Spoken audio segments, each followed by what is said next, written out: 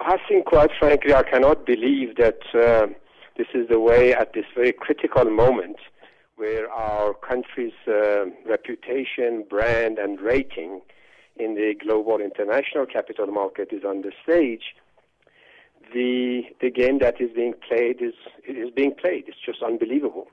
And it's clearly the way it has been orchestrated and the way it is panning out is undermining the national brand and national interest. I'm extremely concerned.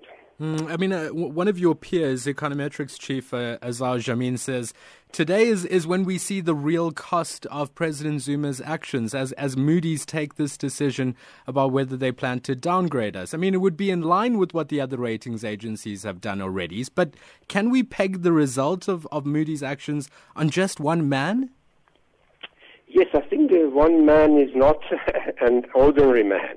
It's a man that symbolizes the cabinet, symbolizes government, and therefore it is a very important point of reference for assessing how the country is run. And quite frankly, Darshan, if we are honest with ourselves, it's not about rating agencies, Moody's or Standard & Poor.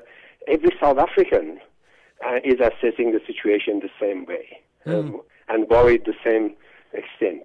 We had Fakey Mentor come out last night, the former member of parliament, claiming in a Facebook conversation, which she's since deleted now. But the threat with social media is that these things live on forever.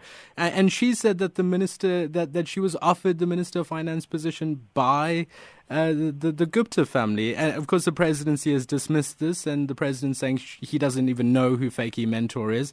Is that enough to calm Moody's as they enter the country today? No, of course not. The president cannot say he doesn't know, or the president doesn't know who the ex-chair of the parliamentary committee is. Those chairs of parliamentary committees are integral to the national, to the ANC, to the national governance structure. They are in discussion with the presidency, with the ministers, with the cabinets, and they are part of the caucus of the party in the parliament. These are the type of thing that is said when you say one lie, you have to say another 100 lies to cover the first lie. At the moment, our cabinet got itself into a knot like that, which is very primitive, very elementary mistakes of governance. Moody's currently rates South Africa just 2 notches above the sub-investment grade for foreign currency debt. In your wisdom, Dr. Abedian, do you see the ratings agency's review of the country's economy being further downgraded today to junk status? Not junk status, because Moody's is now going to adjust itself 1 notch, I believe, and they'll bring themselves in line with the other 2. But the fact that assessing the country in March 2016 would lead them to downgrade it 1 notch would tell a lot about how others are thinking, how others are assessing. Remember, this is not a sort of unknown set of metrics of assessment. We know exactly what variables they use, and their process is open and their reports are very open.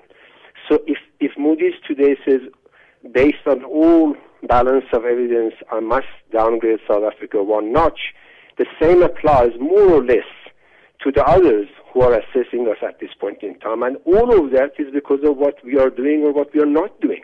It's not because they are getting it wrong. They're watching indicators that if you and I were going to watch, you would come to the same conclusion. The man on the street, that proverbial expression, people would say, well, why does that apply to me? Why should I care if the South African credit rating is being downgraded? Absolutely. Every single one of them, every single one of us, whether we are poor and rich, but particularly the poor and the working class will be affected. And the reason is the poor will be affected because more of what they should go to them will be paid to roll over government debt. This year, government has to roll over 250 billion rand. Now that, if it comes at 8% or at 9% or at 10%, every percent or 0.5%, or as they call it in our language, basis point that we have to pay more, that extra would have to come from the budget that would have gone to health, education, welfare, policing, everything else that the poor and the masses of the country need. So it's a very serious direct effect on every citizen.